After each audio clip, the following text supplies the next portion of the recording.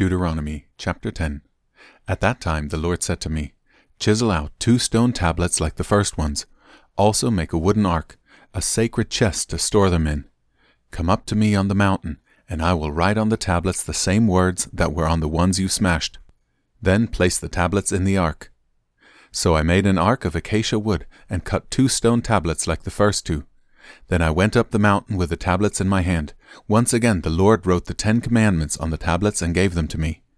They were the same words the Lord had spoken to you from the heart of the fire on the day you were assembled at the foot of the mountain.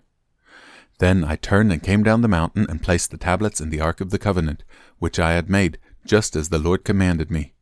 And the tablets are still there in the ark. The people of Israel set out from the wells of the people of Jachin and traveled to Moserah, where Aaron died and was buried. His son Eleazar ministered as high priest in his place. Then they journeyed to Gudgodah, and from there to Jotbathah, a land with many brooks and streams. At that time the Lord set apart the tribe of Levi to carry the ark of the Lord's covenant, and to stand before the Lord as his ministers, and to pronounce blessings in his name. These are their duties to this day. That is why the Levites have no share of property or possession of land among the other Israelite tribes. The Lord himself is their special possession, as the Lord your God told them. As for me, I stayed on the mountain in the Lord's presence for 40 days and nights, as I had done the first time.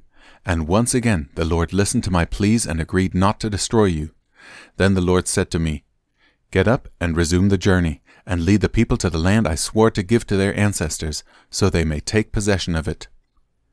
And now, Israel, what does the Lord your God require of you?